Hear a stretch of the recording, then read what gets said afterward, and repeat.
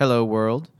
This episode of the Yadawist Podcast is brought to you by TLC Ed.Coach. That's Transformative Learning Community Education, a tutoring service that can help you. I can only imagine how difficult it is to teach your kid at home. You're reaching for ideas, can't get them to focus or be motivated. Let me be of assistance. What TLC Ed does is that it helps create goals for your child, discuss plans on how to achieve them, and what ideas they have for future projects and larger goals. But not only that, we have an opportunity to engage in dialogue about what they're reading, creating, or learning in school, and trying to implement skills that, hone in on organization, healthy routines, and being thoughtful creatively, and just really enjoying the content that they're learning from school or otherwise. There is a 35% discount on all online sessions, so don't hesitate. Schedule your free consultation by visiting tlced.coach for more information. That's tlced.coach, tlced.coach, and schedule your free consultation today. Okay, here we go. 3, 2, 1. One.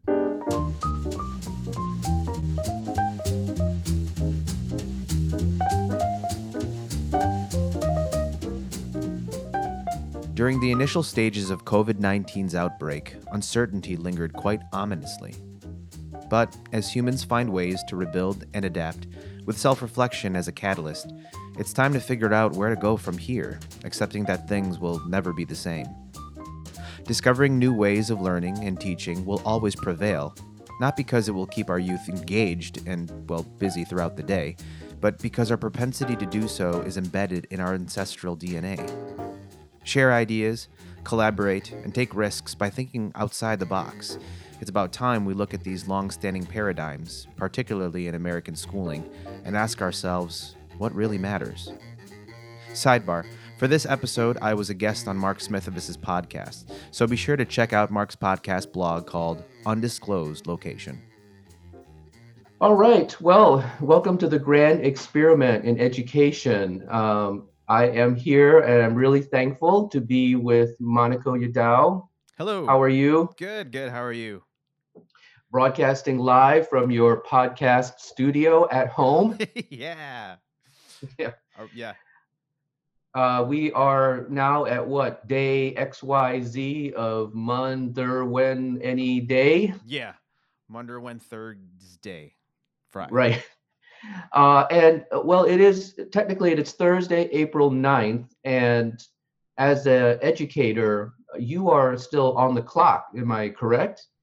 Actually, not really. No. As an educator, teachers who are in CPS currently, they're on the clock right now, and I think the day for them ends at around 2:30. I could be wrong, but as a CPS parent, we are officially on spring break, which means that all the Chicago Public Schools teachers are not, on the clock. Oh, yes. But because I was referring, since you are now officially a suburban teacher, you might be on a different schedule.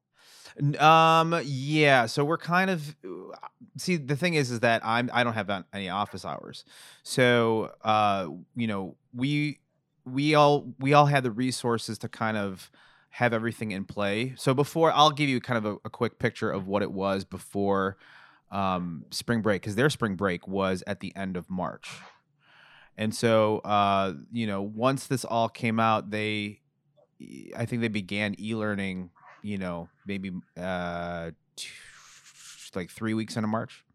And so they had a schedule, everything was set, teachers had office hours, and then they're probably like in the same groove again. But every kid had a Chromebook, every kid had access, or most kids rather had access to technology and those resources. But I mean, it was interesting seeing a small district being able to to already implement a plan, right, from the announcement that school is going to be out. Okay. So, I mean, we are like 3 weeks to a month now into this quarantine period. Hmm. What's it been like being a teacher at home? It's interesting because it's like the pace obviously is just it ends, it stops, and so you know, as a tutor, at least, I can say that it's been nice because I've been able to really think closely about, how I want to run these sessions. Um, and it's also trying to figure out like activities that are similar to what a class would go through, but at the same time, like finding really creative ways to engage them. And it's really difficult to do that because you don't know how their day went. It's not very predictable. They don't really have the structure of school, and so to say like how your day was or how's it going and ask them about that, it's kind of a weird response, and so you have to really like think of creative ways to get them engaged, and that's Mhm. even as a teacher tough to do. And is your school district a one-to-one district? In other words, every kid has a laptop or technology? Yes, yeah. Every kid has a Chromebook. We made sure that kids who didn't have one were given one. So yeah, it's 1-on-1. And do you know if they all have access to internet? I don't know if all families do. And whatever I think setup was in place right when this outbreak happened, they were probably given, I think, some, I don't know, some type of uh, access to um, some technological help. I know that it wasn't very smooth at first, but I do know that a lot of these kids were able to get some type of resource, before we let them out. Okay. And do you have any on-the-ground information, either from your own personal experience or from your fellow suburban teachers? What percent of kids have you been able to keep in touch with? Because I'm hearing, on the CPS and in other urban school districts, there's a significant chunk of kids that the teachers have not heard from at all. And this generally corresponds with the level of poverty in that particular community. Sure. Yeah. I don't really know. I it's so weird because it's like you have teachers who have to really restructure their day, and even like whatever curriculum that they're trying to implement, right? Everyone is. And then you have different pockets of school, suburban schools, little pockets of schools in CPS that are doing things very, very different from how other schools are working. And then you have me, who's kind of just like, okay, I'm starting my own tutoring business, and I'm also not in touch with, the kids in my building that I sub with, because I really have no reason to stay in contact with them. And so it's kind of like I'm floating between working with kids who need the extra help and parents who also need the extra help on how to teach at home. But also too, it's like, how do you profit out of this situation when no one really knows how to do anything? Like, people are kind of like learning things for the first time. So it's like I'm kind of like my own entity in which I'm not really tied to a specific school and how they do things. So I'm really like not in the know, you know. I don't know if Okay. that's a really long explanation No, no, to being no. like I really don't know. Got it. Yeah. And have you heard similar from your colleagues in CPS? I have heard one instance where some teachers uh are teaching kids, maybe like a class of like 35, and it's really you can't really have a classroom conversation because the mic's supposed to be muted, and so you really are kind of just hearing the teacher give out information, and not that they don't want to interact with these students. It's just like, how do you do that?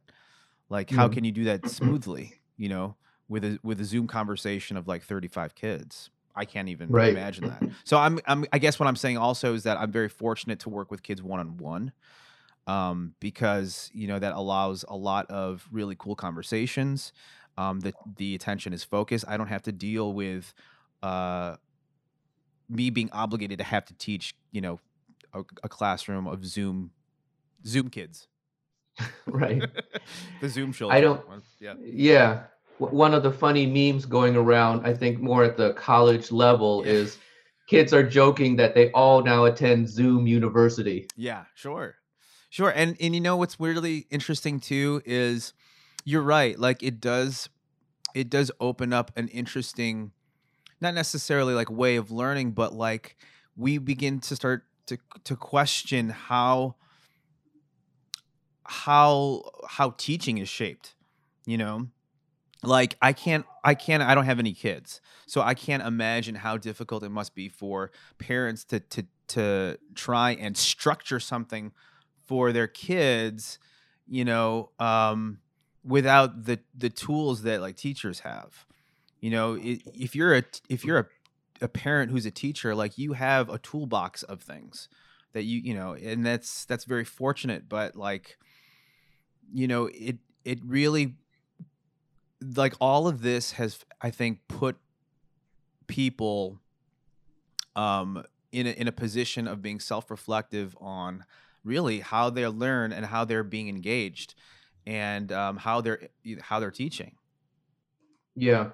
There's a lot of also, memes and parent groups joking about how this, we now have instant homeschooling or Sure. accidental homeschooling. Yeah. Um, but a couple of thought leaders in education have remarked that, don't call it homeschooling, call it home learning, because the whole model and structural model of school cannot be applied when you're at home. True. And I can shoot you an article about that.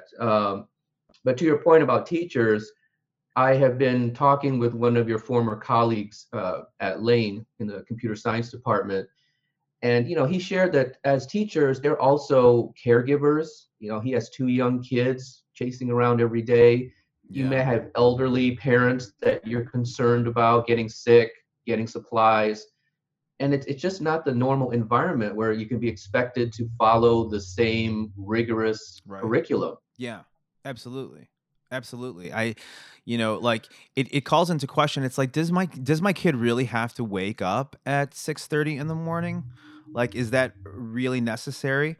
Um, like, can they really get, how are they after 11 or 10 hours of sleep that they're supposed to have? Like, how are they during the day? Like, Hmm. and it's also interesting, on the other hand, to hear what parents are doing to, really creative activities to get their kids not engaged in a rigorous way, but in a way that they're both experimental, but they're also super engaged, you know, and having kind of that is hearing a lot of those activities. I think it help parents and even teachers out too, because we run out of ideas as well. Yeah. Another funny meme which came out right at the start of the quarantine is some parent created this little graphic, and it was like, here's quarantine school schedule. 8:30 to 9, get up. 9 to 9:30, eat Yeah. breakfast. 9:30 to 10, do math. And then very quickly it was ridiculed by all these other parents, and people create versions of it where it's like 9:30 to 10, beg your kids for more video games. Right. 10:30, parent like freaks out and says, "Do whatever you want." Yeah. Yeah. Oh yeah. And but I think it reflects a truth that it's very difficult. We shouldn't expect a rigid, bell schedule like the kid had at school. Hmm. There has to be a lot more flexibility. Sure. And I think we're all trying to figure that as we go along.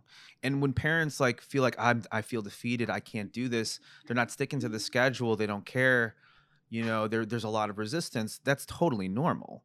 I mean, Hmm. you're going to hate your parents for trying to have you do anything. Let Yeah. alone follow a schedule. So everyone's trying to figure out, but I think the point is that it's allowing us to think about what is valuable to us, and what ways are we trying to reflect on our own routines so that they're healthy, they're enjoyable, and that, they're fun, you know Yeah. um and I think that's all for the best. As treacherous as sometimes it may be to try and educate your own child, I think there's really some cool ideas that could come out of it, and maybe even a Yeah. stronger relationship between you and your kid. Yeah. The other issue that quickly became apparent is, because the governor in Illinois shut down all the schools, and there was this issue of equity and access. Hmm. The Illinois State Board of Education basically said, during these few initial weeks, uh, no homework should be graded. Hmm. Students cannot be punished because they didn't do the homework. What I've seen has happened is, the kids quickly realize, hey, this doesn't count. Sure. I'm not being Yes. graded. And so many of them, my daughter included, or, well, I'll discuss her. She's a special case. But I think that's part of the reason why teachers aren't able to reach these kids, because they realize that.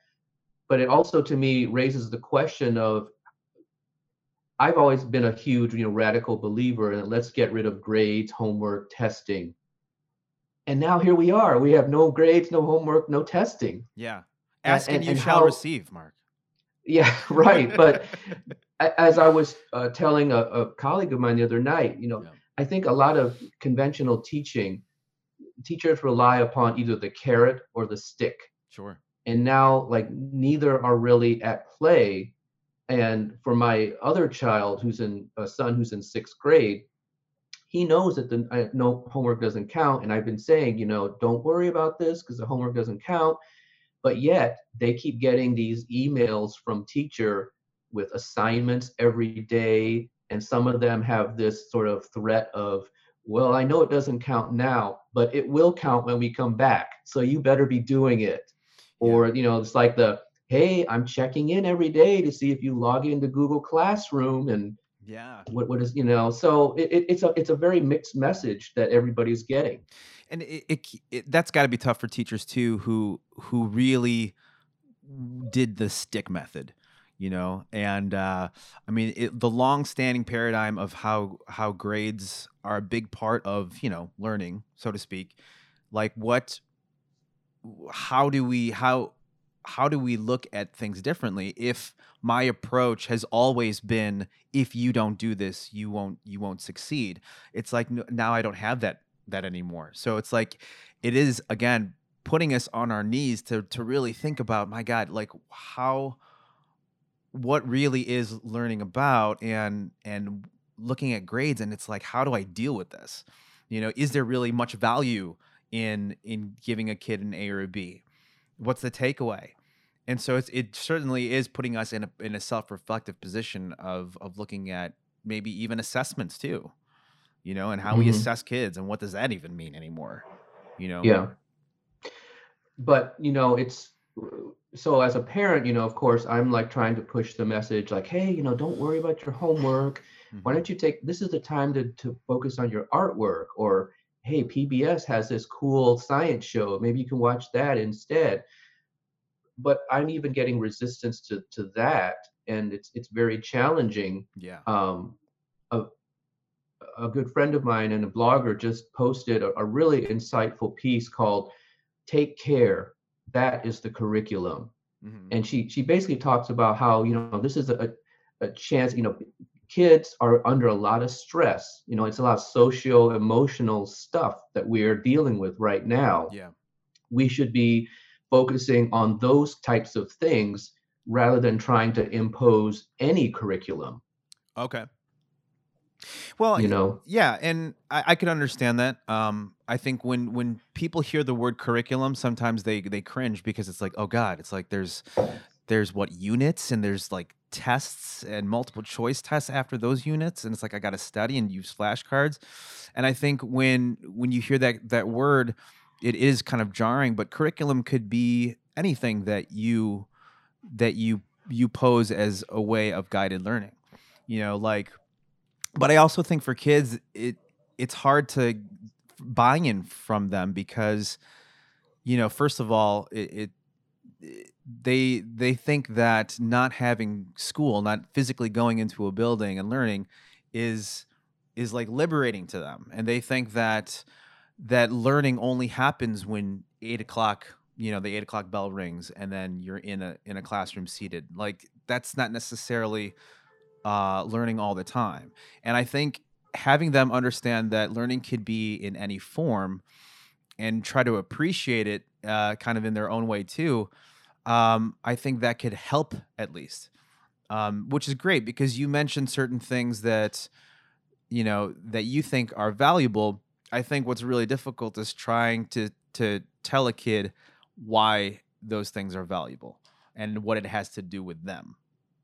I mean, that's always the challenge when it comes to teaching, whether you're a Right. parent teaching your kid or a teacher teaching a student. Yeah. But like I said, there's mixed messages so that you as a parent are saying something, but then they're getting a different message from their teachers. Sure. Yeah. And unfortunately that's how things have been for 4 years. You know, uh yeah, yeah.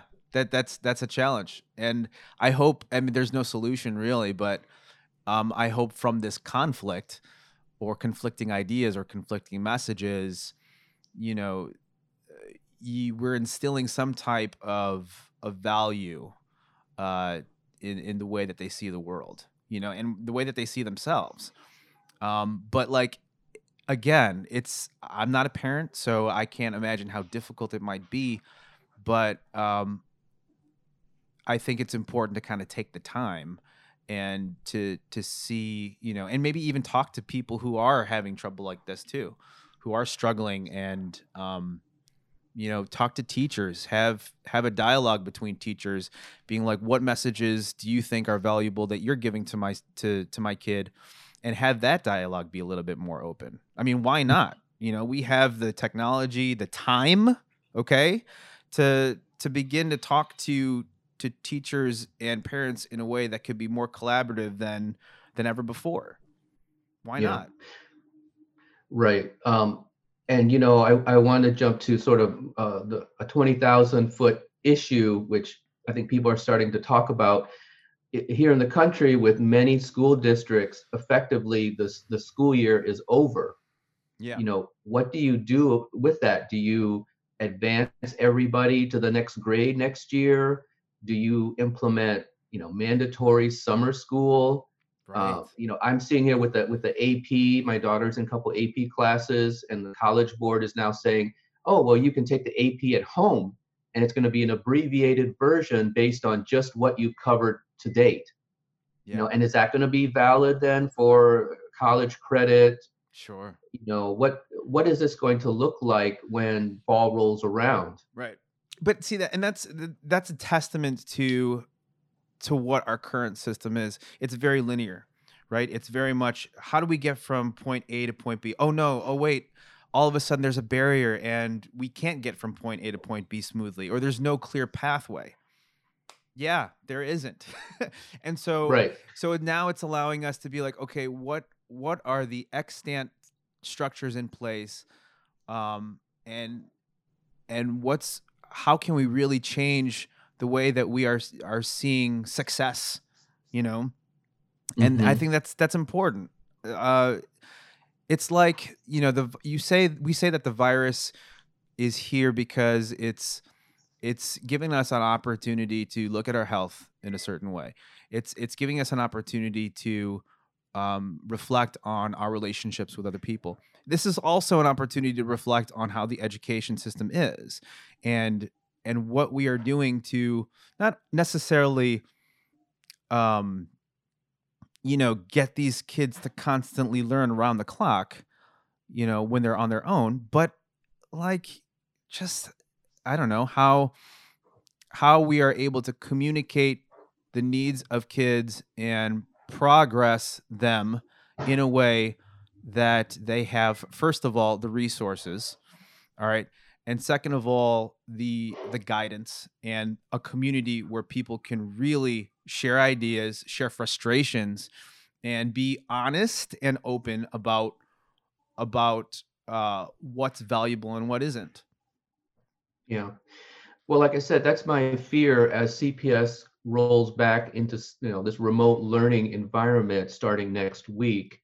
Like I said, I've already seen what my daughter's high school is going to roll out, and basically it's like, so they have 8 bell periods, and so each day, so like Monday will be periods 1 through 4, which meet for half an hour online, and then the rest of the day is sort of open up to the kids.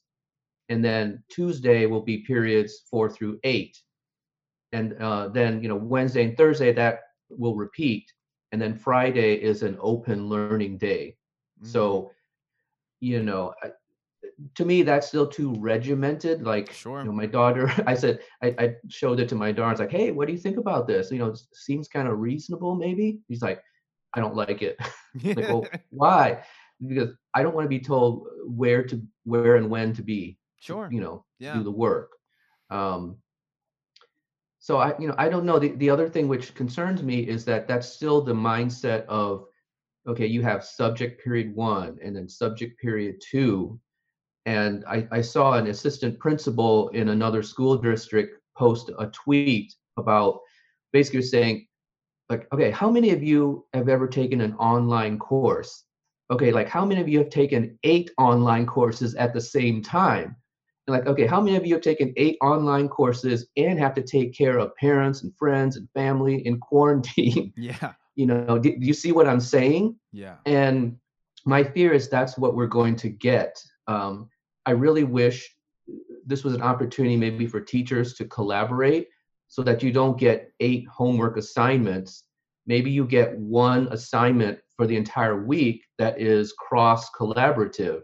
Yeah. Yeah, I would like to see how this kind of plays out in the next, several weeks for these students. Um and I also think that you kind of stay with what you're comfortable with. You kind of experiment with what you know is kind of a routine. So I think this is a first step. It's ironic because, well, maybe not ironic, but it's strange that teaching and learning is a very visceral thing. Like, kids can really be motivated just by sitting next to, their or working with a group of kids. It's a very visceral experience, and to have e-learning be the sole, um, I guess, way that they are in a classroom at this point. It would be interesting just to see how it works, and it could be very stale, or I don't know, maybe teachers have some really great ideas that they're doing, and I know that there are. I've heard some teachers do some really awesome things with their students, but I would also like to see how students are responding to that. But you're right, collaboration, asking for help, um, I think that's really the only way that we're gonna get through this successfully is having an open dialogue of what works and what doesn't work. It's all experimental, and in a very optimistic way, I think it's a very exciting thing, just like you said earlier. Yeah. I'd like to close our discussion, and I know we could go for another half hour easily. I'm hoping that we can do a follow up once school returns and kind of see how things are going. But I just wanted to close and ask, like, on a personal note, like, how are you doing being cooped up? Like, what are you doing? Are you getting out of the house? How are you socially distancing, or how are you staying sane? Yeah, great question. I'm reading a lot more. Um, I'm working out a lot more. Um, I'm breathing a lot more. And a large part of that has to do with just the fact that I'm still able to. I'm still able to read. I'm still able to use all four of my limbs and move. I'm playing a hell of a lot of video games um, and getting good at it. So keeping my mind busy, but also to just like taking care of the home and taking care of uh keeping in touch with friends and family. Like, these are the things that I'm sure, all took for granted at one point or another. And I also think that it really has, I hope, at least for most people, given them an opportunity to take a break, to relax, to drink more and love more, and just, uh, better themselves. So, Right. I wish the best for everyone, and that everyone is healthy, and you know that there's always some positive that you can squeeze out of the day in the midst of all this craziness. Yeah, so that's Yeah. that's all I'm trying to do. Yeah. And like I was saying, it's been really weird because being quarantined, I've never felt more creatively on fire Yeah. than these past few weeks. Like I've created a lot of podcasts. I've written on my blog. I've been on a million Zoom calls. I've been on multiple Zoom calls. And like in normal life, I never have a chance to really go out to see live music. But now every night there is a live concert. Mm-hmm. Yeah. So, Yeah, good for you, man. I'm happy. I'm happy that you're being inspired by, just by, like, getting and picking people's brains about cool things. And good for you. Good for you. Always trying to. I know that you're always trying to come up with some really great creative ideas and opportunities to get people together to really start, thinking of how to make learning better. That's awesome. So good for you, man. yeah. Well, Monaco, thank you very much for being my guest today. And like I said, I'm sure we'll talk in the next week or so. It was a pleasure. Thank you, Mark.